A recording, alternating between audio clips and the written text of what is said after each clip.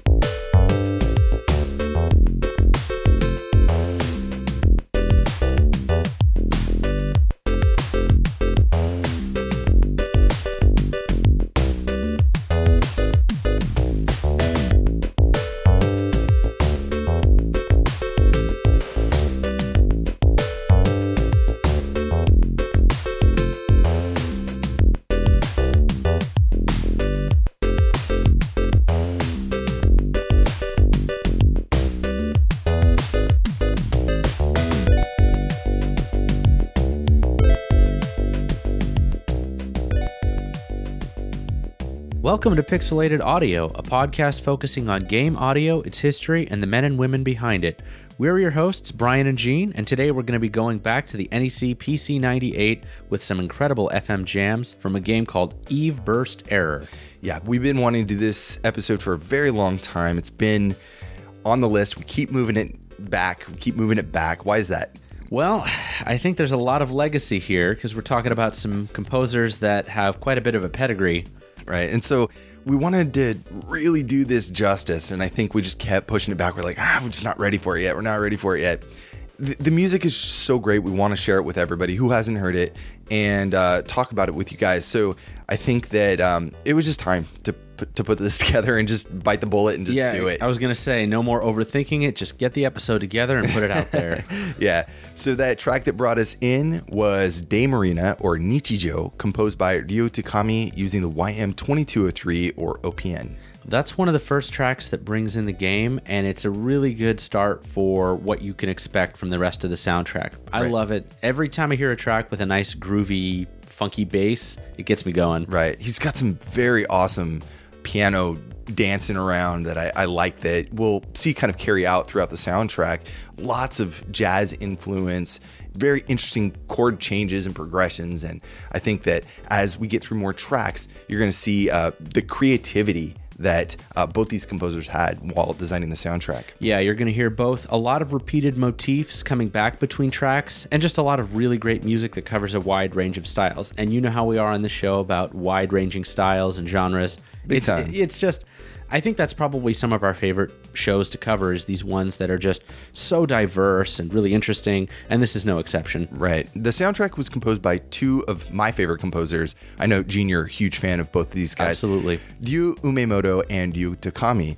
And while they worked pretty closely on a number of soundtracks, this one in particular was composed primarily by Umemoto, about 80% or so. But both composers really shine here for sure. There's some really great stuff from Takami. It's a lot less. So when we listen to Ground Seed, we did the episode on Ground Seed. That was a long time ago. It was about 4 years ago. That was mostly Takami.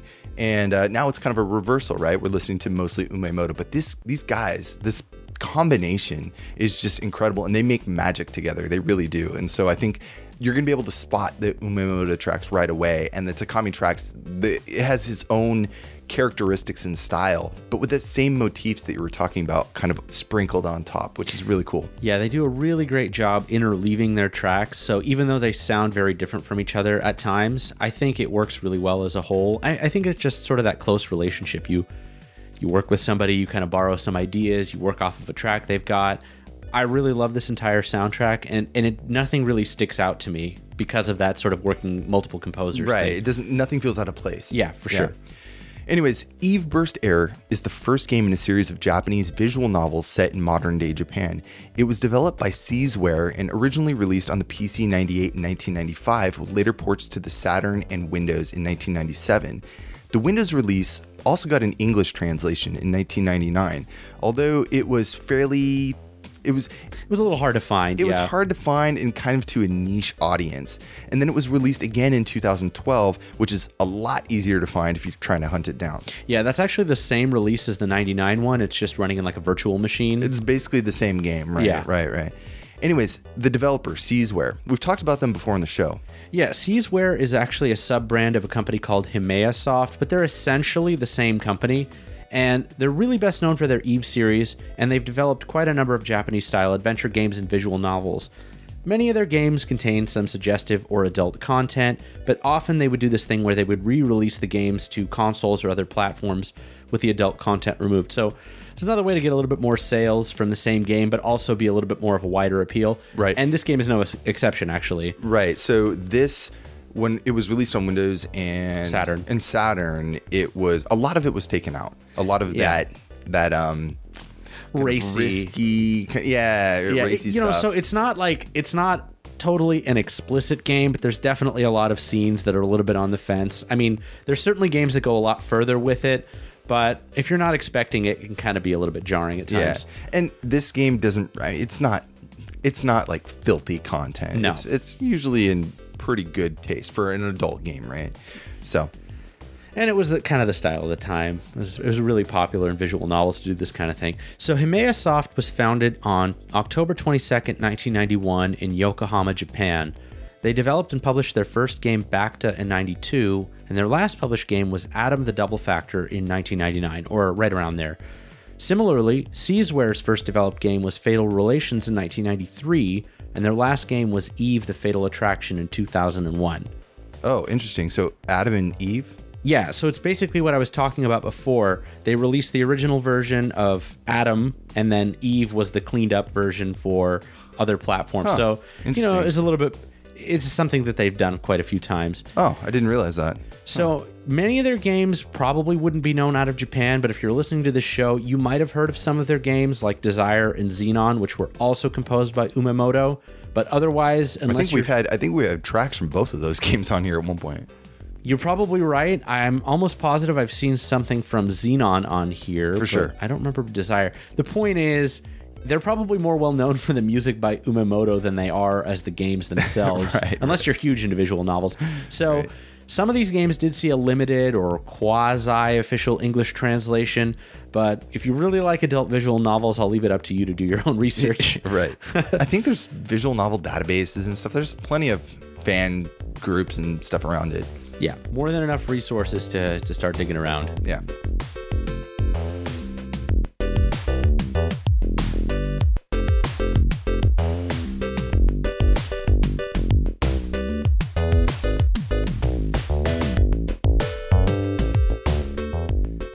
All right, so Ryo Umemoto, we've talked about him before on the show. He was a composer from Yokohama, best known for his work on visual novels and shoot-'em-ups, and is an undisputed master of FM synthesis. He was self-taught with influences from YMO and Yuzo Koshiro. He started in the 90s and continued working until his death in 2011 at the age of 37. And we brought this up before. It was a really sad thing. The guy died way before his prime.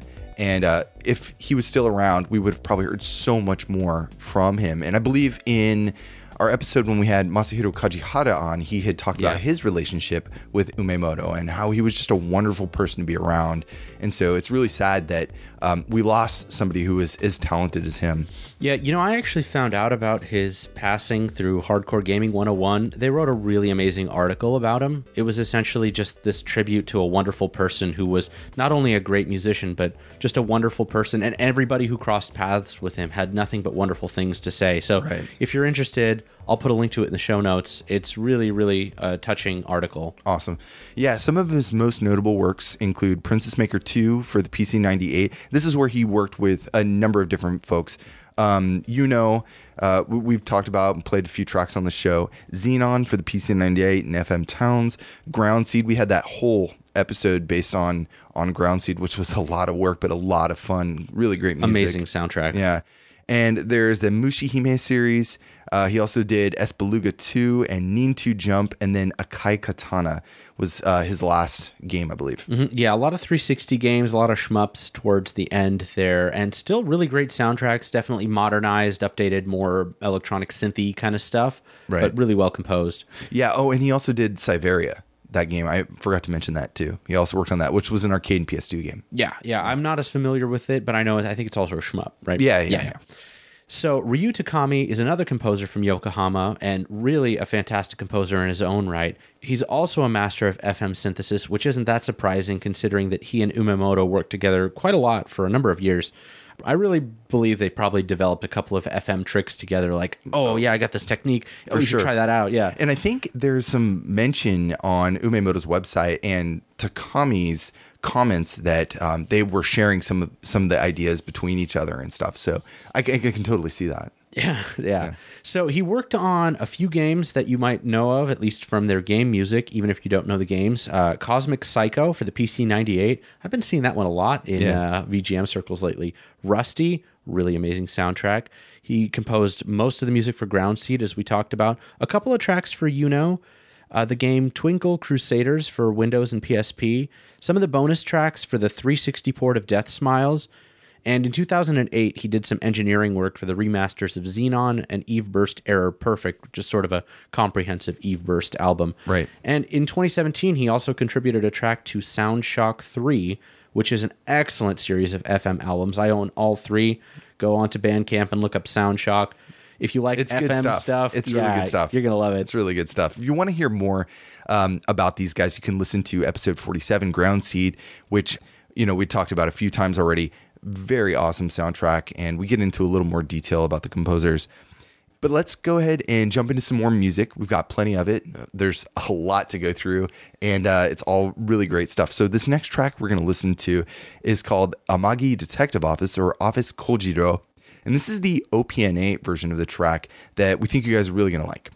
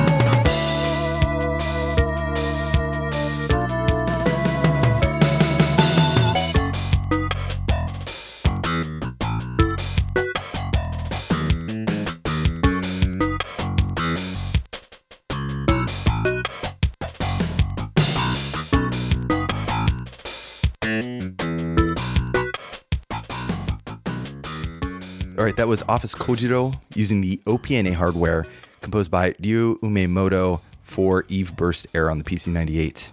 That's a nice compliment to the first track, but they were composed by the opposite guys. I know. That bass line really ties it together, but they're very different tracks. Yeah, this is probably one of my favorite tracks in the album. They're all so good. And they all have their own individual qualities that I really, really like. It was so hard because this album is like 50, 60 tracks or something like that. It was hard to whittle it down. It was very difficult. So we picked out our favorite stuff. That doesn't mean that we picked the best stuff because it's all so high caliber, you know. And so this track I think is one of my favorite just because it's just got the grooviest bass line, and then when that Rhodes organ comes in, it's just, oh man, it hits me in all the right spots. I'm not sure what they're going for here exactly because it's such a chill track, but there's some crazy soloing going on in the background. It's like the percussion line too is like all the place. I'm not sure if you're supposed to just like groove to it or kind of pay attention to the music, but it's a nice little bed for whatever action's going on. Right. And one thing I want to mention here that we haven't yet is we're listening to this through real hardware. Yeah, Brian's got his computer set up right here. I'm looking at it. Yeah. This old yellowing keyboard and I know. So we're listening to it through a PC-9821. And so everything you guys are hearing is actual hardware recordings. And what's really, really great is we can break down some of the channels later on as we get into the episode. But that said, I think this is a good place to start talking about the sound hardware a little bit. Yeah? I think so. Yeah. So that track was using the YM2608 or the OPNA, but let's back up a bit, right? So the YM2203, Eve Burst Era was originally an OPN soundtrack only, using Masahiro Kajihara's PMD driver. We've talked about that before. We talked to him about it. Yeah. We've mentioned it several times, so you should be a little bit familiar with it. The 2203 can do 3 channels just in its normal mode. Sort of the default, yeah. Yeah, it can do 3 channels of FM and 3 channels of PSG. In this soundtrack, Umemoto and Takami used the extended mode of the PMD driver to create essentially 7 channels or voices by extending the 3rd FM channel. Using this feature of the PMD driver, they can actually get that 3rd FM channel and create 4 independent tones. So it's not only 3 FM channels for the YM2203, you can extend that in extended mode up to 4 independent on top of that, right? So you can do essentially 6 channels of FM using the OPN sound source, which is pretty incredible. As we get into the episode a little more and we listen to some more OPN tracks, we'll solo that out so you can hear what's actually going on with those extended channels. One thing I wanted to add is when I first listened to this, I didn't really believe it was OPN because it sounded so much richer than I was used to. Right. It wasn't until you explained that there was that sort of extended mode that I was like, oh, okay, well, that's why it sounds so much fuller, because usually it's a pretty stark difference when you hear that 3 versus like 6 FM version. But then you listen to something on YouTube and you're like, wait a minute, this can't be OPN, right? Yeah. And the reason why is because later on, the game was originally designed for the OPN on the PC-98. They thought, you know what, we're going to make a version for the FM towns.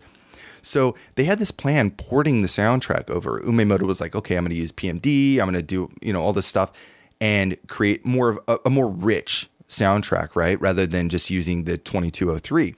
And they did this using the PPZ-8 driver. Mm-hmm. The driver was programmed by Uki or Kinuyoshi Sano. And what PPZ-8 does is it performs control on an interrupt while controlling the PCM portion of the PC-98-86. There's one channel of PCM, and the software, what it does is it allows you to control the PCM individually and create these software channels, 8 different channels, and you can control the volumes and the timbres and all that stuff individually. So it's like essentially extending yet again a completely new set of channels. You're just doing it with the samples instead of the FM. Right. And so what we did is we loaded up the PPZ-8 version, which was composed and arranged by Umemoto for the FM towns. He was like, well, I'm going to release it anyway. So we just gave it out and said, hey, you can plug this into your computer and listen to it that way. So we're listening to still the music. It's not directly from the game, but it was intended for a port Right, another it's game, sort of like right? almost not like a beta, but it was essentially here are the music files. Right. So that's what you just heard, the OPNA version using the PPZ8 driver. Just like the OPN version, Umemoto and Takami use the FM extension. So they're actually getting more extensions than they originally needed, even though you have extra FM, right? So you got 6 FM channels with the 2608. They're using 7 essentially here. He's using one extra, or they're using one extra of the FM channels for the extended mode. So there's 4 channels of FM, 3 PSG for the OPN. So we get now the OPN A side is using FM instead of PSG. There's no PSG on the OPN A side. And all 6 channels plus the extension, no PSG, and 2 channels of software 80 PCM on the PPZ8 extension driver. So there's a lot to keep track of. Yeah, a lot to digest there. We'll explain as we get into it. But that last track we heard, I think this is a good chance to show what that PPZ8 driver actually does in this context. So you want to take a listen to just that part? We'll start turning off the channels one by one. Yeah, I think that's a good idea.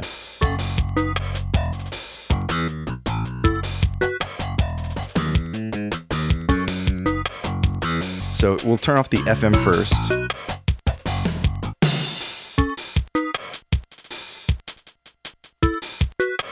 And here's the extra 3 channels of FM for the 2608.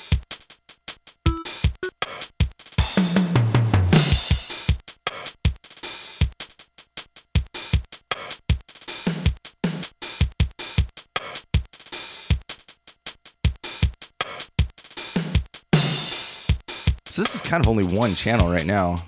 I think he uses 2 channels there, right? Yeah, for that crash, that's on the second channel. But the drums are really clean, you know?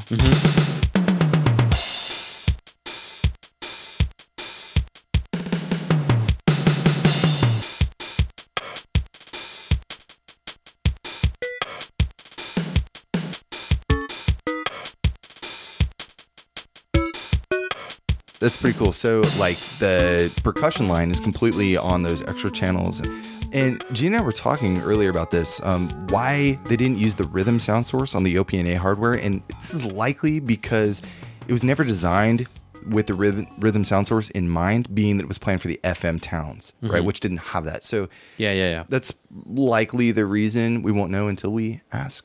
Right. So Yeah, and the rhythm sound source is basically like pre-designated samples. So like you have like a kicked sound, right, which sound very, very clean. But then again, you know, you're limited on what you can do, really. Yeah. So they were doing a lot of this just in software, which is really cool. Yeah. So let's listen to our next track, Main Noon for Woman, or Investigation Marina, and this is using the OPN sound source.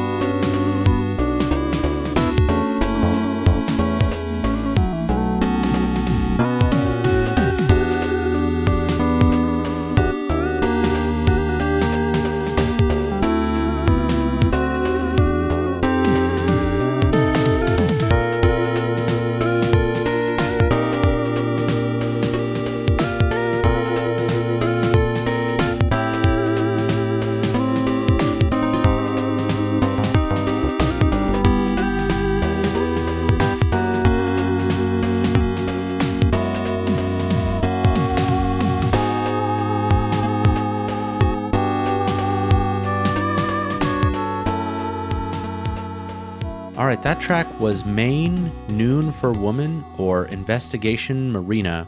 So before we actually get into the track, I want to mention why I was 2 track titles. Yeah. I was going to say that next. So Yeah. the very first version was probably written before the game was finalized. So you have these like placeholder, for track for man, track for woman. Right. Because there are 2 characters, which we'll talk about. And the later track was after the game was released. They had these sort of finalized versions of the track names. So it made it so confusing to go through the soundtrack. Why? Because some of the tracks have the same names, but they're not the same track. And the numbers don't line up. There's like 3 or 4 different versions of the soundtrack, each that have completely unrelated song numbers. Right. It was a pain. Right. We had to put together a spreadsheet for this, and oh my God, I hate spreadsheets. So I did my best, and even today in planning, we were having some trouble getting it together. But what a great track, dude. This one is so smooth, and like it starts off a little slow, a little bit like it's not really going anywhere, but man, the chords are just so smooth and clean, and the PSG is just playing simple chords. Da-na-na, da-na-na. I think it's really pretty. I love tracks that have a lot of syncopation, and what I really love about this track is that in the beginning, it settles into this kind of stasis. It really doesn't feel like it's going anywhere, and then it just keeps evolving the entire way, and it's so satisfying as the parts come in and the instruments change and new melodic stuff comes in, and it just feels so neatly paced. Yeah, the third FM channel, and the extended channel, they are basically echoing each other. There's not a lot going on as far as dynamics, but as the track kind of gets about a minute in or so, they start playing the harmony of melody in kind of juxtaposition. There's some fluttering counter melody really stuff. Good. Do you want to hear that? Yeah, I do.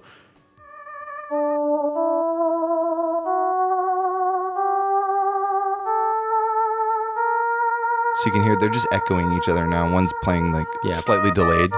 Pretty classic chiptune usage there.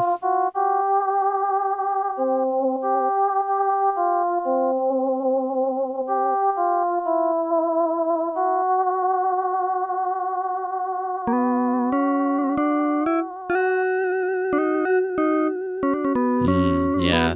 Yeah.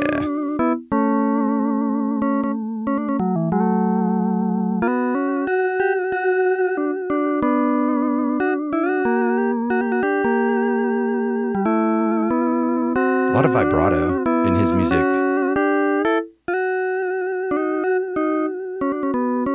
I love that little keyboard fill. Yeah. He does that a lot too. Yeah.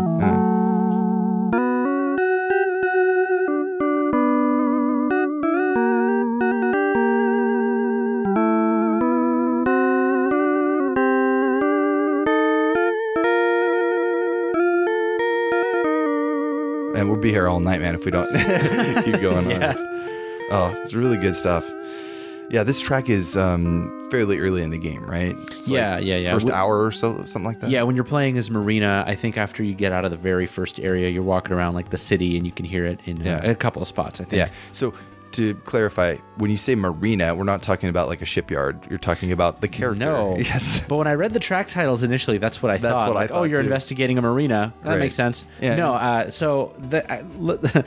this will make sense once we actually talk about the story. So Right. Eve Burst Air takes place in modern-day Japan, more accurately, early December in the ambiguous year of 1990X. So it's just sort of 90s sometime. Yeah. The game follows 2 main characters, Marina Hojo and Kojiro Amagi. Initially, the 2 characters have very little to do with each other. You start off the game, you can pick either one or the other. Right. And you're just dropped in wherever they happen to be. So if you pick Marina's story first, you end up in an office talking to her chief. She's an internationally recognized agent returning from a successful assignment in the US, but through a series of like 80s cop-style cliches, unnecessary shootouts, and that sort of thing, she's gotten into some hot water with the chief and some of the other upper management. Right. So she's transferred back to Japan on a special assignment, partially as a favor by her old boss, who's trying to get her out of a little bit of trouble, but he knows that she'll be able to do the assignment perfectly. She's the best agent they've got. And so her assignment is to guard the daughter of a Middle Eastern diplomat from the fictional Eldia, a small but increasingly influential country. Yes. So Gene and I, when we decided we were going to do the research, we thought maybe it's best that we break this up. I had already played a little bit of Marina at this point, like long ago, because I was really secretly in love with this game. Not because of the adult parts, but just mostly because of the music, right? Mm-hmm. But Gene, you played as Marina. Yeah, I played as Marina for a few hours. Yeah, and then I played as Kojiro, and the story is very, very different depending on who you start with. Things are completely. It's a totally different game. It's still a visual novel, but like there's a lot of stuff going on there. And Kojiro, on the other hand, he was a successful private detective working for the high-profile Katsuragi detective offices. When he discovers evidence of wrongdoing, he leaks to the press, which leads to his former chief's arrest, and Kojiro quits as an outcast. And this is where the game begins. He's living and working in his own private agency in a warehouse by the docks. It's a filthy mess. He is like it's just a grimy little essentially warehouse in a. It's probably damp and cold. Yeah, and filled with like bugs and trash and mold. And business is desperate with Kojiro taking low-paid gigs, like he's finding lost pets and just pretty much anything the guy can scrape up. Then, in typical noir fiction style, a mysterious client comes into Kojiro's office offering him an obscene amount of money for a lost painting, one that isn't actually worth much, but despite all these red flags, he ends up taking the case. Kojiro, a very interesting person. I tried it in English just to see it so I could recommend it. See if I could recommend it or not. This guy is the biggest male chauvinist I think that I've seen in a video game. I mean, even more than like Leisure Suit Larry. I mean, or Gabriel Knight for that matter. Yeah, even more than Gabriel Knight. And he is a sleazebag, even though he was a top-notch detective. From what I played, he just has no filter. Whatever comes to his mind, he'll just say it. Yeah. You ever watch the show Fleabag? I loved that show. I did too. It was so good. He's kind of like the male version of that. Yeah, a little bit. Anyways, these, two characters seem a little bit boring and unrelated. The assignments that they're working on, they end up having a lot that kind of tangles together as the stories unfold in this title. Yeah, you have assassins, kidnappers, mysterious identities, people popping in and out of the story, and it's really hard initially to kind of make sense of how these two things overlap, but eventually they become They become one. Yeah, it becomes essentially the same story with their own threads tying together. Right. I did think it was, as bad as Kojiro is, I thought it was like his lines, some of them were funny, and like the banter between him and I guess his ex boss and his ex colleague is hilarious. Like they just totally are just trash talking each other right in front of the client. I think it's the funniest scene. And again, there's a lot of humor in there. I think the Japanese version, I believe it's the same in the English version. I didn't get as far in English. Each of the two main characters has kind of like their main person that they bounce off. For Kojiro, it's either his the person who gives him the case or his former partner. His former boss. Right. And Marina, it's also her former boss, but they're completely unrelated. Exactly. This game, though, one of the problems with it is, even though it's an extremely interesting story, it really is. Yeah, it's really well written. Yeah, there's adult content in there, but again, it's still tasteful, I think. And we both noticed something that was problematic. You'd go through these very intense scenes, and then you would bounce into something that was like, just hanging out in my office smoking a cigarette. Like, no big deal, listen to some jazz. And there's numerous murders in this game. I mean, that's not spoiling anything. And it's like the next scene, they're sitting there in the bath, like, what do you want for lunch tomorrow? Like, it's almost that dramatic. The game is pretty lengthy, though, right? Yeah. So you watched the entirety. I did. It was like a 54 video YouTube series, and how much did you play though? I played about 3 hours of the game. Okay. I actually got caught in a bit of a loop because the gameplay has some issues, but we'll get to that later. Yeah. But it's really well written. I have to say, in the self-contained, if you ignore the tonal shifts when you're in a scene where people are just talking interpersonally, it's really sort of sensitive and tender. And when you're in these tense scenes where there's a crime scene or some investigation or something going on, it's you're kind of very much realistic. drawn in. Yeah, it's really realistic. I think in that sense, they kind of capture the emotion and the sarcasm and the some of the panic too. yeah, all in the dialogue really well. There's a lot. I mean, this is a visual novel, so there's mostly dialogue with some point and click elements. But I watched probably about 4 to 5 hours of it, and I played about 4 or 5 hours, and I figured that was good enough to get an idea of the game. You know, I couldn't go all the way through it.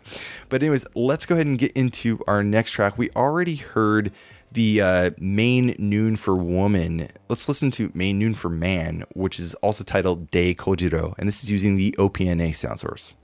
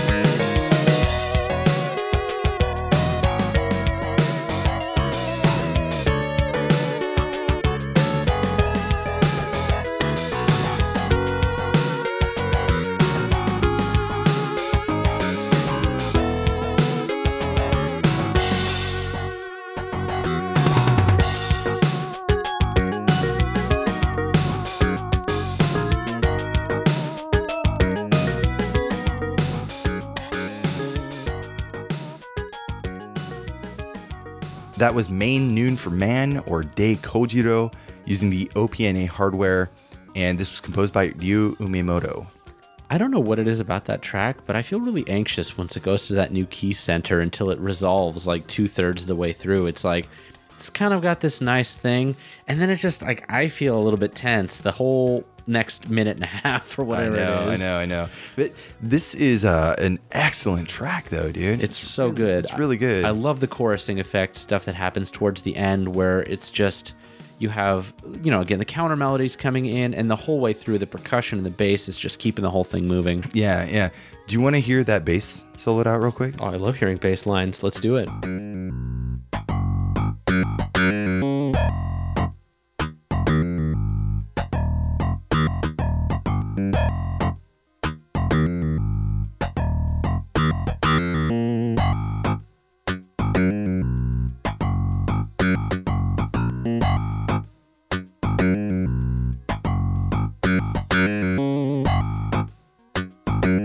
love that slap bass sound. Yeah, it's really convincing too.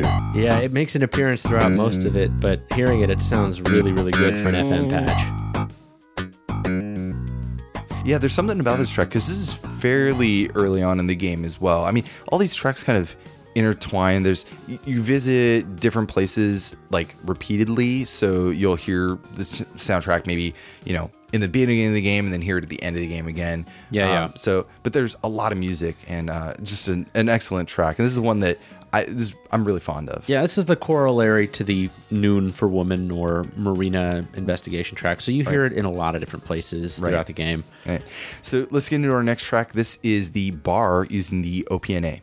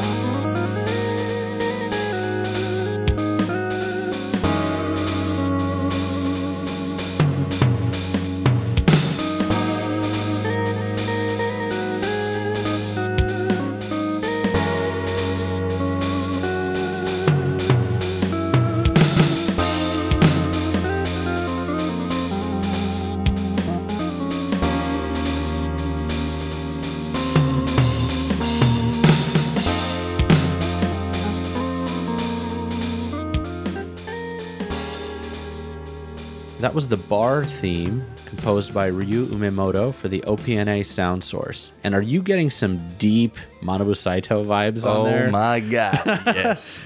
That's 380,000 kilometers of emptiness right there for me. Is that how you feel in the bar? Because he captured it if that's what he was going for. I mean, this is his style. This is like what Umemoto is all about. Like that's true. But this one specifically feels very much, it's got some of these weird, like almost atypical elements. Like some of the percussion hits are just kind of there in like a weird, you don't know exactly when they're going to hit. Yeah, those little stabs. Yeah. I really, really love this style of music. It's almost improvisational kind of, but like calculated. Yeah. Yeah, no, I get you. This is a great track, and this is exactly what Umemoto is all about, is like these bar scenes. Like he thrives in this genre. Like if people could just, whenever you have a bar in a video game, if he could do the sound for it, like I think everybody would be set. He's just a master of the shop bar. I'd listen to a collection of these tracks. Oh, no yeah. doubt. I would play it if I had a shop bar. Play it all the time. So anyways, let's take a break here and talk about the game designer and writer. I know this show is mostly focused on the music, and it's 99% focused on the music, but there's something that's really interesting about the other creative minds that are involved in the process. And I think that Hiroyuki Kano is an excellent person to bring up. Yeah, so in addition to being the game designer and scenario writer for Eve Burst Error, Hiroyuki Kano also wrote one of the more famous visual novels, which is about to get a release in the West, actually, Yuno. So he's worked on quite a few games. Some of the ones we've mentioned are Xenon and Desire, all of them featuring music by Umemoto, and actually Takami. In some of those games, he's had a few tracks, not all of them, but both of them had a pretty good role. Kano grew up reading a lot of mystery and science fiction novels, including the works of Sir Arthur Conan Doyle, Sherlock Holmes, and that sort of thing, no doubt. John Dixon Carr, Ellery Queen, and Isaac Asimov. His love of fiction led to some of the work that he would do later on in his career writing for visual novels. After graduating from Hosei University, Kano joined Himea Soft under the Seizeware label around 1993. His first role was as a programmer on their first game, Fatal Relations, which we actually mentioned earlier in the show, and then as a scenario writer on the game Love Potion. He would then go on to become the game director of the game Desire, which was a breakout hit and introduced the multi-site system, which was reused and expanded in Eve Burst Error. This is the system that allowed players to see the story from multiple characters' perspectives. Right. So that is the core game design conceit of Eve Burst Error. It was actually one of the first visual novels to do this as a core game design. Exactly, and that's something that we wanted to bring up earlier, but we figured this is a good place to talk about it. Yeah, so even though he left Seizeware in 1995, he actually worked on Eve Burst as a freelancer. But Eve Burst was such a huge success, selling over 300,000 copies in Japan, it launched an entire series. So he had a huge impact, not only on the series, but also just on visual novels in general. Right. Shortly after the release of Eve Burst, Kano joined Elf Corporation, where he'd work on his most famous game, which was Yuno, a time-traveling adventure game featuring 3 characters instead of just the 2, using a series of flowcharts and being able to travel through parallel timelines. This is actually something that I see all the time in modern visual novels, like the 999 game. Or Steins Gate. Oh, totally. And he was actually listed as an influence on a lot of the designers, including the developers of Steins Gate. Right. So it's not really a name that you would hear so much, but his influence is felt. Is everywhere. In that whole space, he is kind of like he is one of the masterminds behind what we know today as a visual novel. Yeah, and it's a genre that's really picked up a lot in non-Japanese regions. Like, I think it's making a big thing in the West now too. I've heard Steins Gate referred to as one of the best visual novels of all time. Yeah, I've played it through twice, and I love it. Absolutely love it. I've played it, a bit of it. I've really enjoyed what I've played, and I can definitely see that influence of sort of interlocking stories and characters playing off of each other. It's but obviously just the writing is so good. The writing is incredible in that game, and he's just so influential now at this point. Yeah, no doubt. So after his time at Elf, Kano would leave to form his own company, Able, in 1997, so he'd have more control over his games. The first game, probably their most famous, although I'd never heard of it, was Exodus Guilty. It launched a little mini series of games in 1998. Another time-traveling adventure game. Yeah, I had never heard of it too, but it also features 3 protagonists, so I really enjoyed that sort of multi-threaded kind of storyline. That trifecta, Yeah, so over the next 13 years or so, Kano would create a few more games, including The Gentleman Detective, Card of Destiny, and the Mystery series. Sadly, Hiroyuki Kano passed away on December 19th of 2011 at the age of 43, just a few months after his close friend Ryu Umemoto, who we've talked about a lot, and both of them were really sad and tragic losses. Yeah. I mean, these were really amazing, just contributors in their own way. I mean, these guys are both so young, man. We're not that far away from that age. We're really not. Yeah, so it's getting to be like, oh man, starting to feel a little more impactful, I think. But yeah, let's get into some more music. This next one is called Tristan from the OPN sound source, composed by Ryu Umemoto.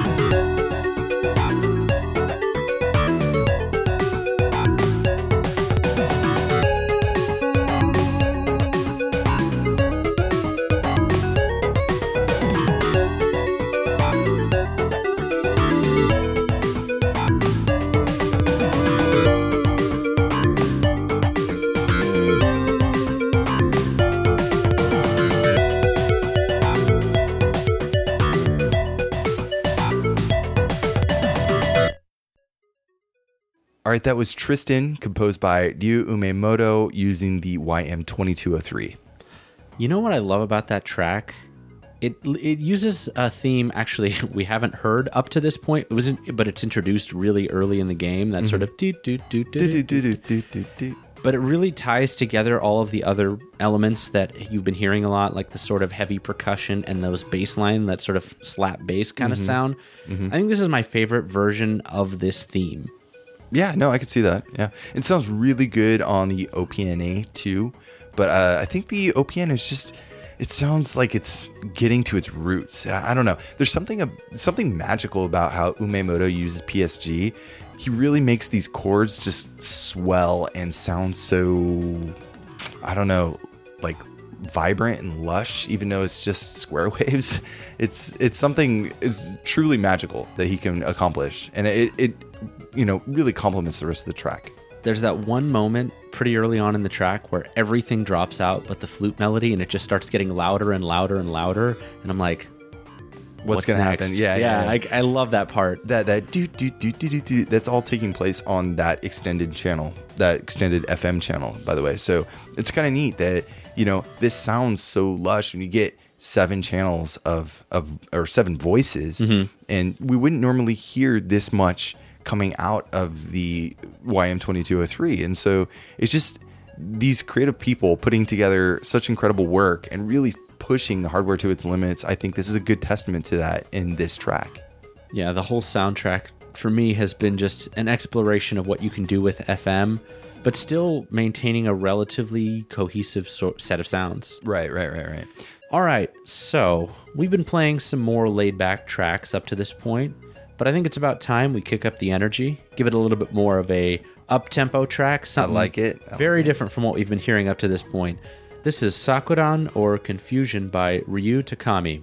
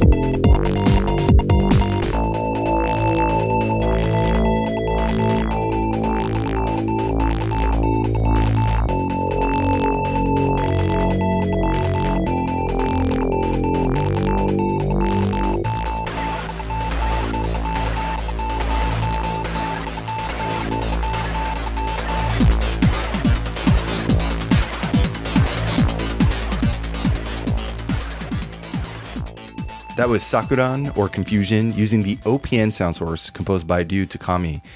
So many good things about that track. This one's intense, dude. I love it. It's crunchy. It's just like the LFO on that bass is just sort of wow. Yeah, you can see it running up. It's oh man, this is so much technical fear in this track. It just feels like I'm in some kind of like mad scientist laboratory trying to run for my life, and this brings up nothing but panic. I love it. Whenever I hear that sort of what is it called, Morse code line that starts the track, my ears perk up every time. We hear that a lot in the soundtrack, actually. Yeah. A lot of Takami tracks use that motif. And I think he actually got that from Umemoto.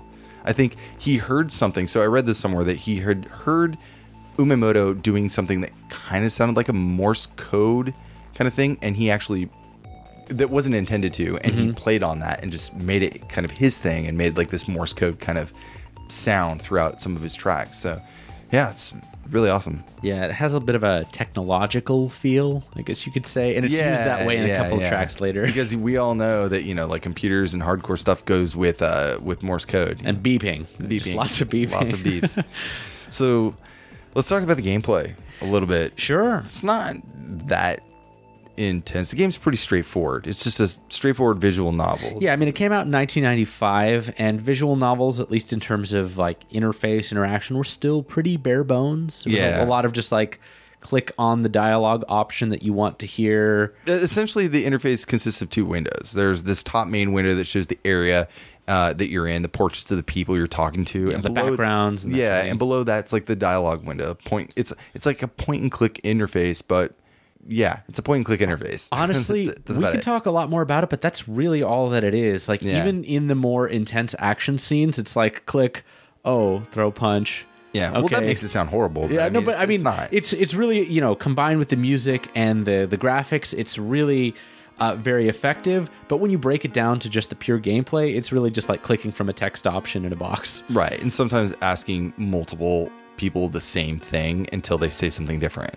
There's usually 1 to 4 conversation topics per context, so you can kind of choose, like maybe they have something that kind of it's supposed to catch your eye in the corner, like a lamp or something like that, and so you can ask one of the characters, hey, like, what's going on with this lamp? And they'll be like, oh, it's nothing. You ask them again, they're like, oh, well, I guess I'll tell you now. Yeah, and for more important characters, it's more like ask about subject 1, 2, 3, or 4, so they might talk a little bit about themselves, or you know, something that happened to them earlier, or what they're doing. You know, it really depends on the context. Maybe you run into a character you weren't expecting to see and you ask them, why are they here? Or what do you know about this thing? Right. Or do you want to like punch this dude in the face? I mean, it comes out like I guess the fight scenes are kind of like that, right? You can inspect something on the table, or you can throw a left jab or something. You know? So this is a question I have for you, since I didn't play the Japanese version, but what I found is in the English version, there were a lot of these like comedy options. There were like there was a lot in the Japanese version. Okay, too. Yeah. So you have these dialogue options that have nothing to do with the conversation. It's usually meant to like throw you off. Yeah, you know, like you're talking to your boss and it's like, sit on his desk, you know, strike a pose. And it's like, stop doing that. Cut it out. Like there's a lot of that kind of stuff. Thing. At first, when I first saw it, I was like, what? Like, is this am I doing the right thing here? Like, what options are there? But yeah, it's kind of all over the place. And I think, you know, that there is a lot of comedy in the game, you know, aside from like the male chauvinist side and the, you know, partial, you know, the full nudity and sex scenes. It's, you know, it's got its moments.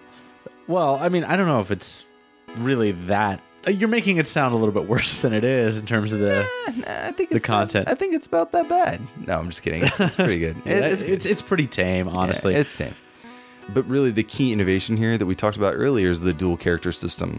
Yeah, what isn't really immediately obvious when you play the game is you actually have to complete both storylines. So you'll play a little bit of the game and you'll get to a dead end where it's like you've exhausted all the options, you've talked to everybody, you can't seem to make any progress, so you're actually meant to switch over to the other character and advance the story until you get to the part where they intertwine. Yeah. And sometimes you might even have to go a little bit beyond, so you have this sort of leapfrogging thing where you have to do some kind of event trigger in one storyline, and then you kind of go back, and now a new area opens up, or a new conversation topic. It's a little bit more obtuse, unfortunately, because it was a bit of an early game to use this kind of thing. Nowadays, if they were to do it, it's like, I wonder what would happen after I do this. Yeah. And so it's very, very obvious with the clues. But you see that a lot in like Sierra games, actually. Like not necessarily the dual character system, but you know, you pick up something and you're like, what am I going to do with tweezers, right? And then you end up using it like 3/4 into the game.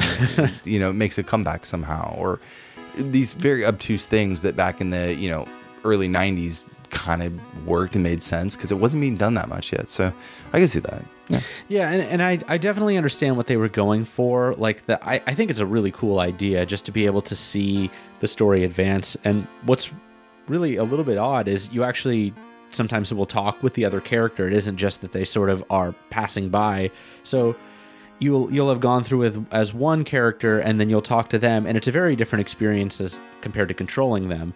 So Right. I just thought that was kind of a neat facet of the game. I think so too. And you know what? Like if you have the means to play it and you can find a copy of the game and want to give it a shot, I think it's worth it just to at least play through a little bit and see kind of what was the gaming culture in Japan at that time, because I think this game speaks a lot for that. You know, what was popular or what they wanted to do. And I don't think there was anything like extremely groundbreaking. I think it was more like they were bringing anime to the player, to where you actually had some say. It was like one of those choose your own adventure books. Yeah, essentially. although I will give one piece of advice if you do play. There's a bit of a, I don't know if it's a bug, it's just sort of a design flaw where if you leave a room after a conversation, you'll have to re-trigger the same dialogue option. So Oh, that's definitely a design flaw, for sure. It is, but I mean, it was coded that way. Yeah. So like, one of the problems is it can be hard to figure out which conversation to trigger the next thing. So maybe you'll ask about the plant twice, but you had to ask a third time for them to say, oh, you know what? It's getting late. I'm kind of done with this conversation. I'm going to lunch. Yeah. And if you leave the room and come back, you have to ask 3 times, not just like one more time. So try to like do everything that you can with one person. Exhaust all of your options, basically. Yeah. Otherwise, you're going to get a little bit frustrated. Yeah. Which, I mean, it happens with visual novels. Yeah. Especially the earlier ones. Yeah. So let's get into our next track. This is Kono Hombucho Office Marina for the OPNA sound source.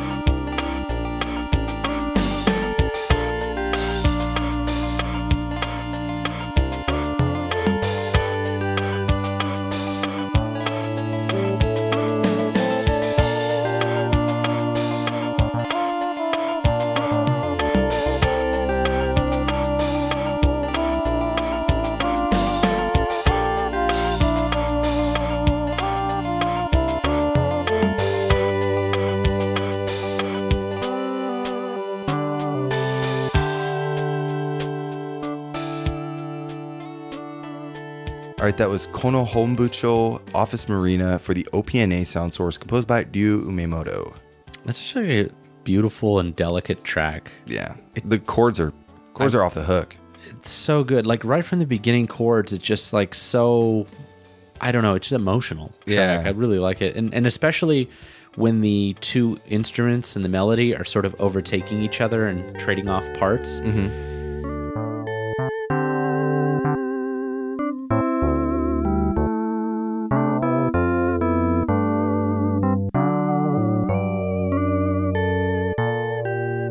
It's a short but sweet track. Yeah. Always a classic, right? I like this one a lot. And it sounds great in both versions, too. And I think that's something really good. You know what? This is probably a good time for us to do a little comparison between the OPN and the OPNA. I think so, yeah. Yeah, so that was the OPNA. Let's take a listen to the OPN real quick. Just a minute of it.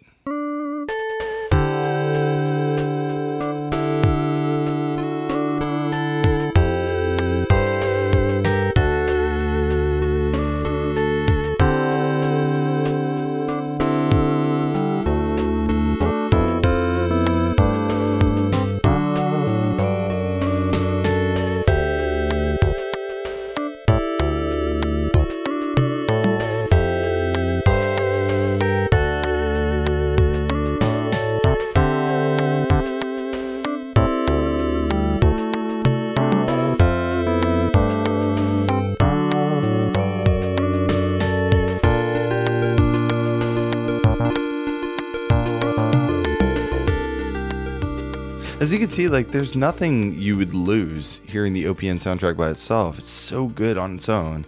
It's a little bit flatter with the dimensions. Like, it feels like there's a bit more of the dynamic range in the There's OPNA like 4 version. less channels though, so like there's less with the PSG. That essentially is being replaced by FM on the OPNA, so there is a lot more rich timbre that you can do and with those voices, and I think that Simple Square Waves, he makes beautiful use of them, but they're still just PSG, and so I think that you lose some of the delicacy that maybe you would, you gain some of it in the OPNA version. You gain some of it in the OPNA for sure, and so I think that that's possibly a reason why. So let's get into our next track. This is Ikoi, or Rest, and in other versions of the game it's called Shopping, and this is the OPNA version of the track composed by Ryu Umemoto.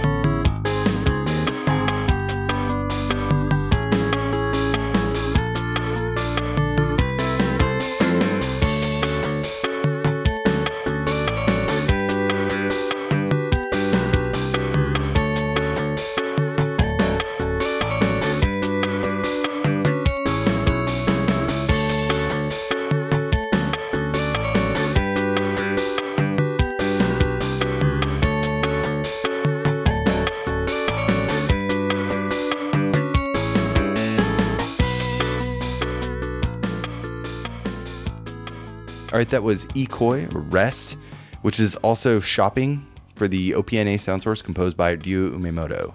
Yeah, so what's up with the shopping It's thing? a weird one. I was watching a playthrough of the game, and if I'm not mixing this up, this plays when Marina is going shopping with I'm trying to remember the name of the character that she's guarding, but they experience like either a kidnapping or a murder or some kind of thing, and then they just decide to go off and like have a spa day, just like just get away from all of that like horrible energy and have a nice time. Awesome. Yeah, it was probably written like they probably just said, hey, Umemoto, we need this kind of restful track, something that's like kind of easy going. He's like, here you go, and then they're like, oh well, I guess we might as well use it for two women hanging out at a mall.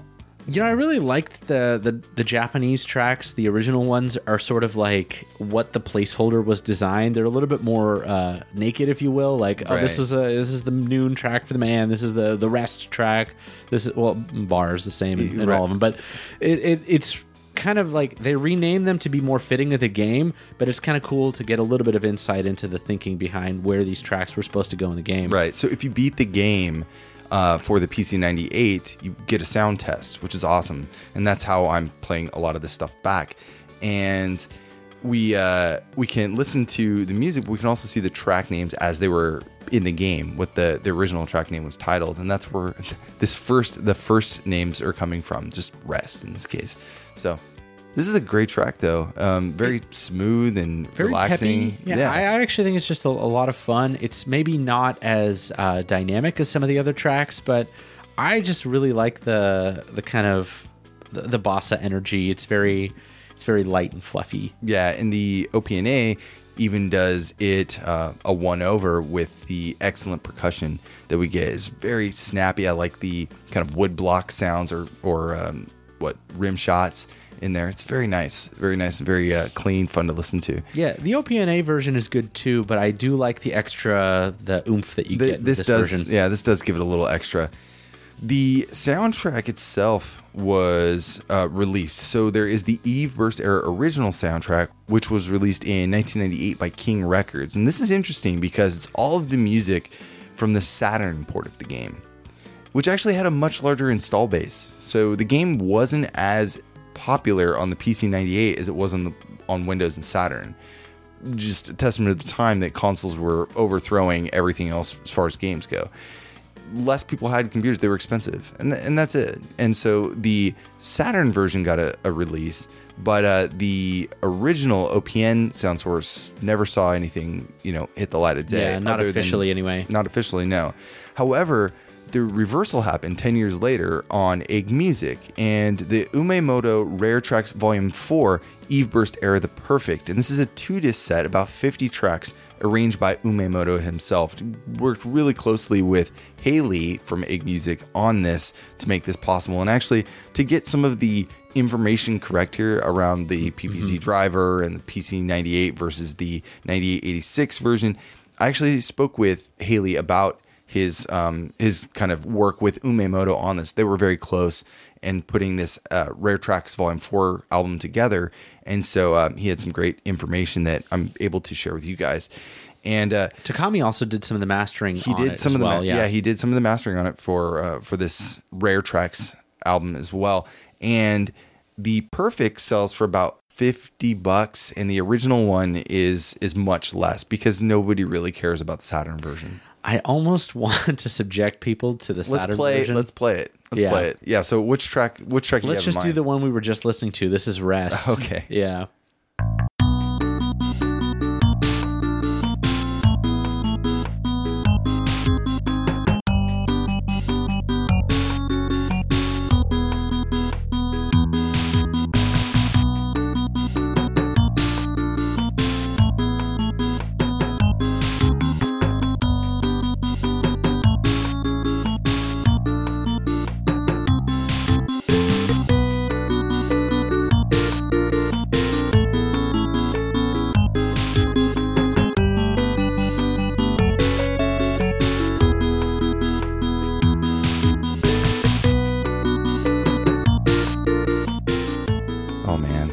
I don't think Umemoto was too happy with how that turned out. I would say that does not do the soundtrack justice at all.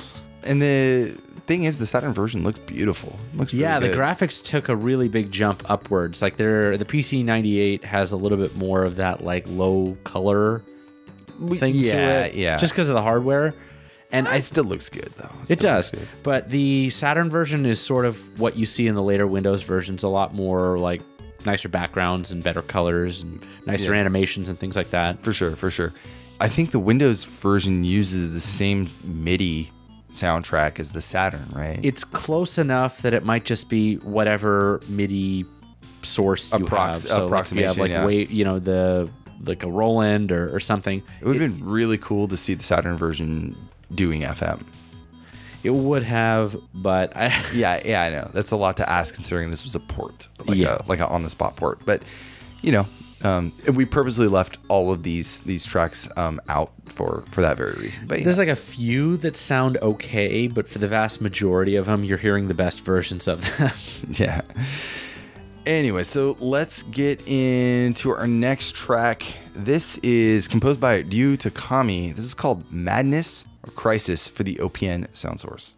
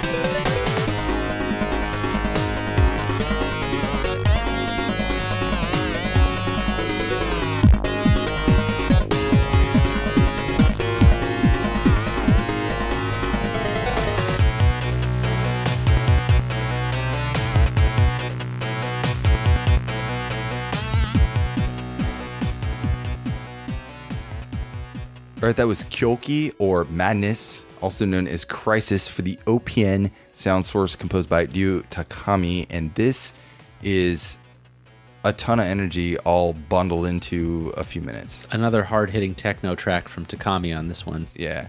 I especially like the part where it gets really frantic. The whole song is frantic. Yeah. Where it gets like the dun dun dun dun dun dun. I can't even make that move fast enough with my mouth. But the wailing guitar solo is really nice little touch. Doesn't really go anywhere other than just hits that wow wow wow wow, a high note, and then it just starts over.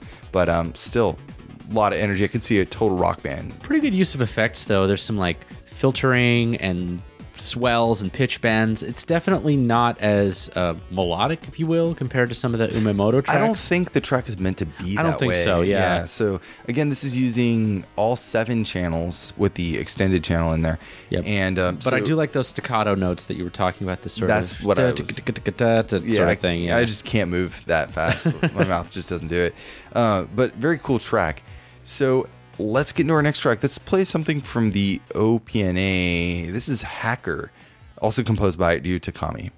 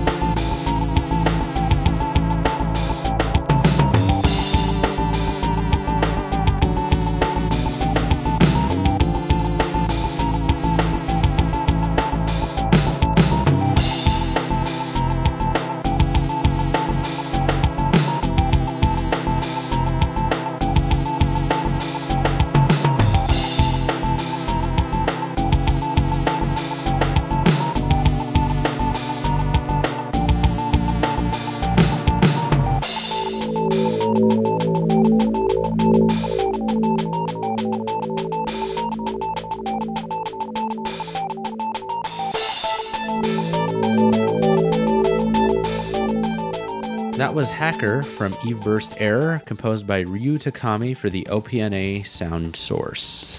This is another one that he is busting out his Morse code skills. And this one, more than anything, reminded me of Illusion City. It totally does. Even more than the other track that uses that same Morse code thing, it's got that, like, those chords sound very much like the OPLL. Dun, dun, dun. Yeah. A lot of fuzz in there. I think that's part of it, too. Yeah, again, this is not one that goes too many places. Even the ending is a little bit, like, mild, but at least it has that third part where the chords change, and it's sort of like, ooh, nice little break. Yeah.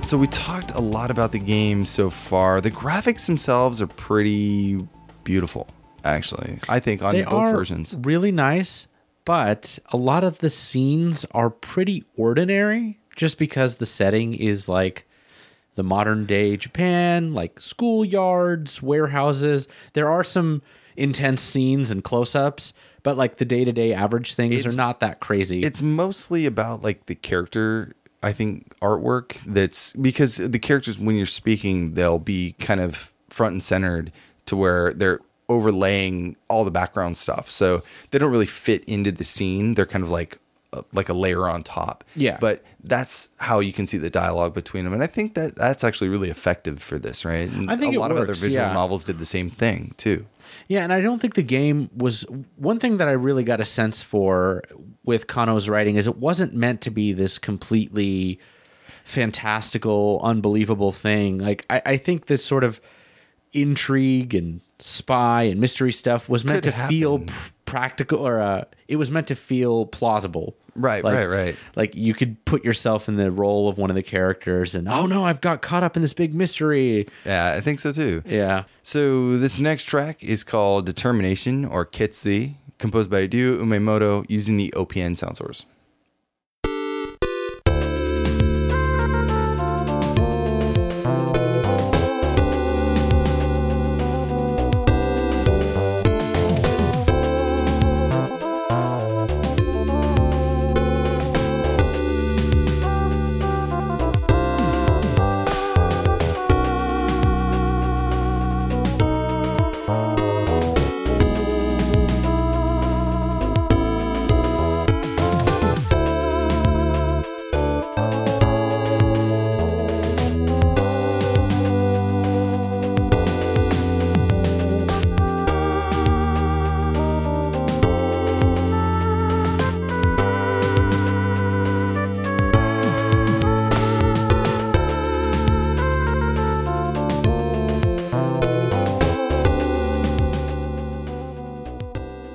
That was Determination, composed by Ryu Umemoto for the OPN sound source. This is I don't have a lot to say. It's a great track, but it's very soothing, and it's kind of the essence of this whole game, right? It's mellow, kind of low key, but a little airy. Yeah. I like it. Keeping the pace moving though, let's jump into our next track. This is also composed by Umemoto. This is called Kaiwa, or Conversation, or Common Conversation. We're going to play the OPNA version.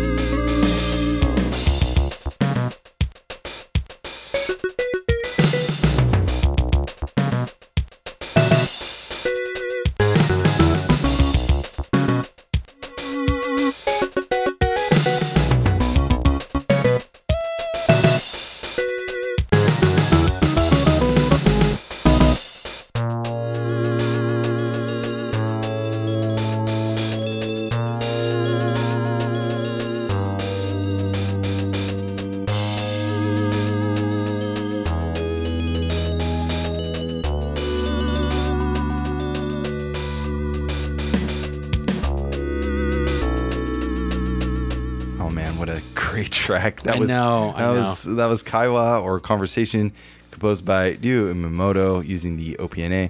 I think this is one of my favorite tracks. It's so understated. It feels like it's going to explode, but it never really gets there, but it works so well. Yeah, well, it works you up too, because you really want it to kind of peak, and then it just calms you back down. It's really good, very just brilliantly composed. It works really well in the game too. You play enough of it that this one comes up pretty often. I mean, It's a common conversation. Pretty much anytime you're talking to somebody that's not a person of interest or like a main NPC, like you go and like talk to the librarian or whatever, just random people.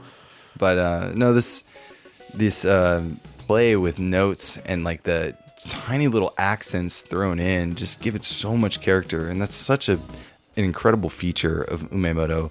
And his composition style is just really utilizing every aspect and never making anything, even those silent parts, they're all just meticulously calculated and calibrated to make this wonderful piece of music come to life. And I think that that's something that even though he's not around anymore, we can appreciate for a very long time. Yeah, and I think a lot of people in VGM really talk about Umemoto, and it's honestly for good reason. Oh, no doubt. Yeah.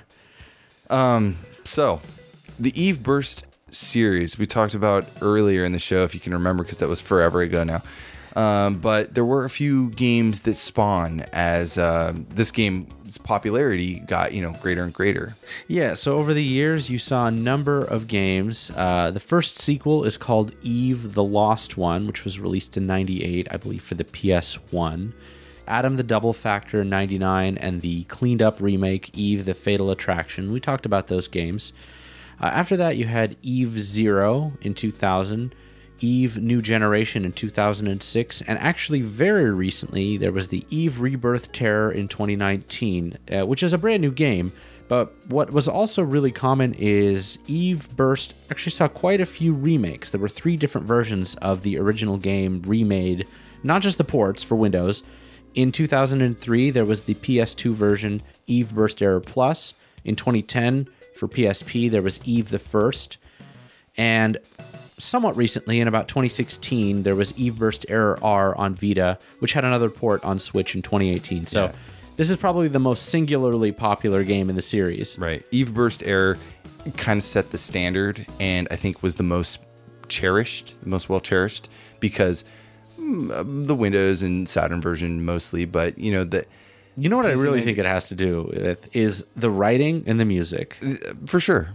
It is the only game in the series that had the involvement from Kano. From Kano, yeah, and from Umemoto directly. Yeah. A lot of the remakes would reuse the music from the first game, but the arrangements just aren't there. I was listening to all of them, and I went through them too. They're fine, but they lose the spirit so much. Like I think so. The most recent one's not too bad. I think what Umemoto really excels in is the kind of noir aspect to his music. It captures that feel perfectly, and I think the other ones didn't really hit it home like that. No, and it really just sells the idea that you can have better instrumentation and all of that, but if you're not using the tools effectively, like, in objective terms, this FM synthesis is a lot simpler and less capable. Mm-hmm. Like you could do all of that in software today, but they're just not capturing the mood that they really need to. Big time. So moving on, let's get into our next track. This is called Pinch, or Theme 5 from Eve Burst Error, composed by Ryu Umemoto.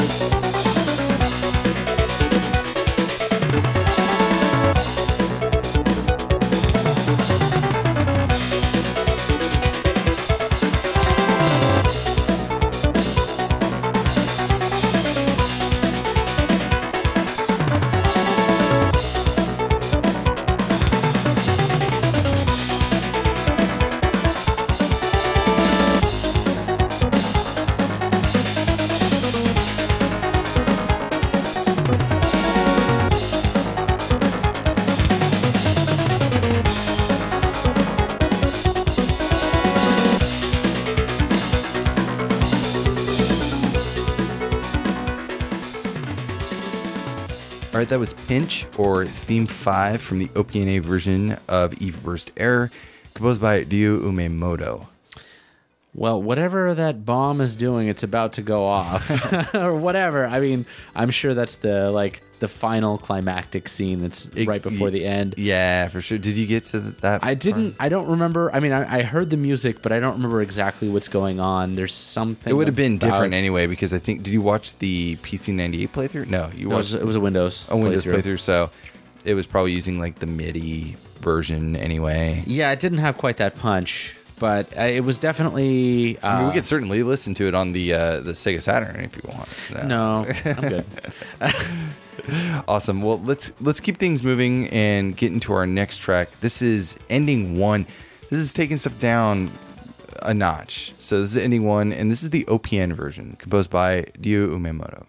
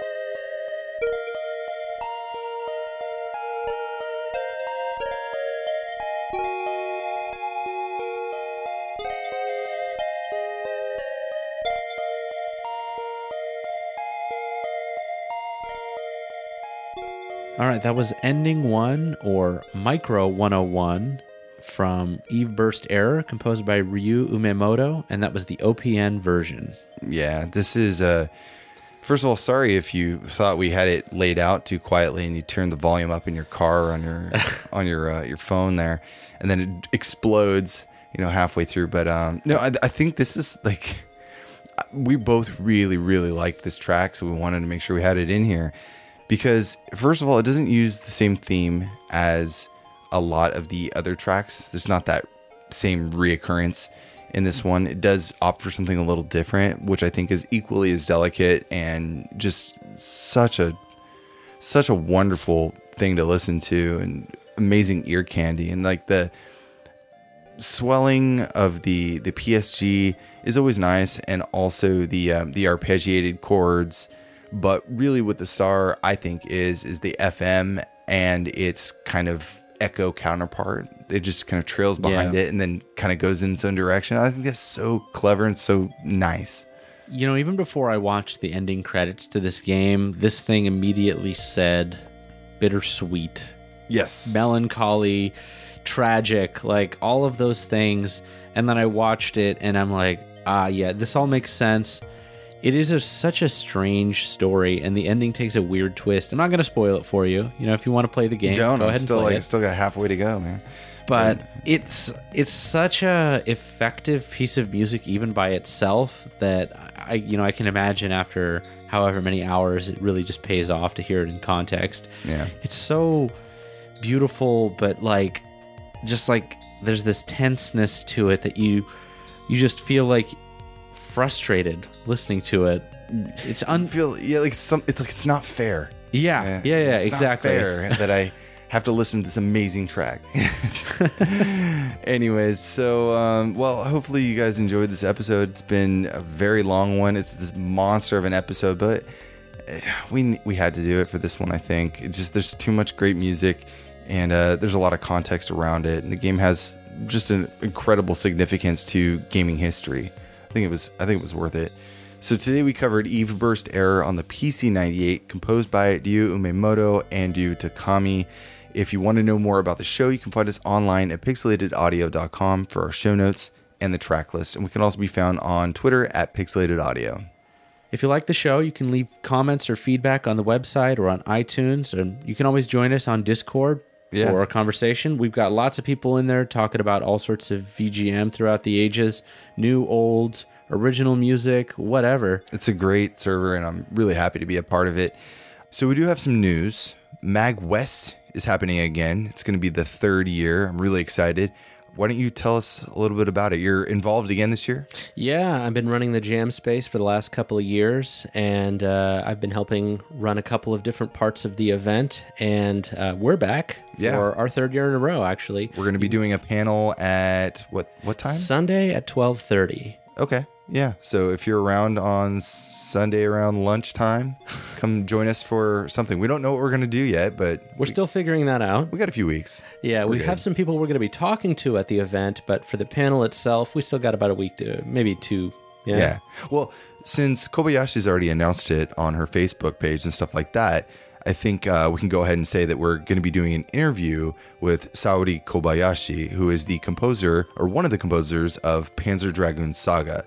We had been planning on doing an episode with her long ago, and we had an interview lined up, and then now she's coming to Mag West. So we're like, well, let's just do the interview in person. So it's going to be a lot of fun. I also had the distinct privilege of helping plan the concert that's going to be going on in the Jam Space. So Kobayashi is going to be performing some of her music on Saturday at around 2 o'clock. So if you guys are there, it's going to be a really, really awesome one this year. Yeah.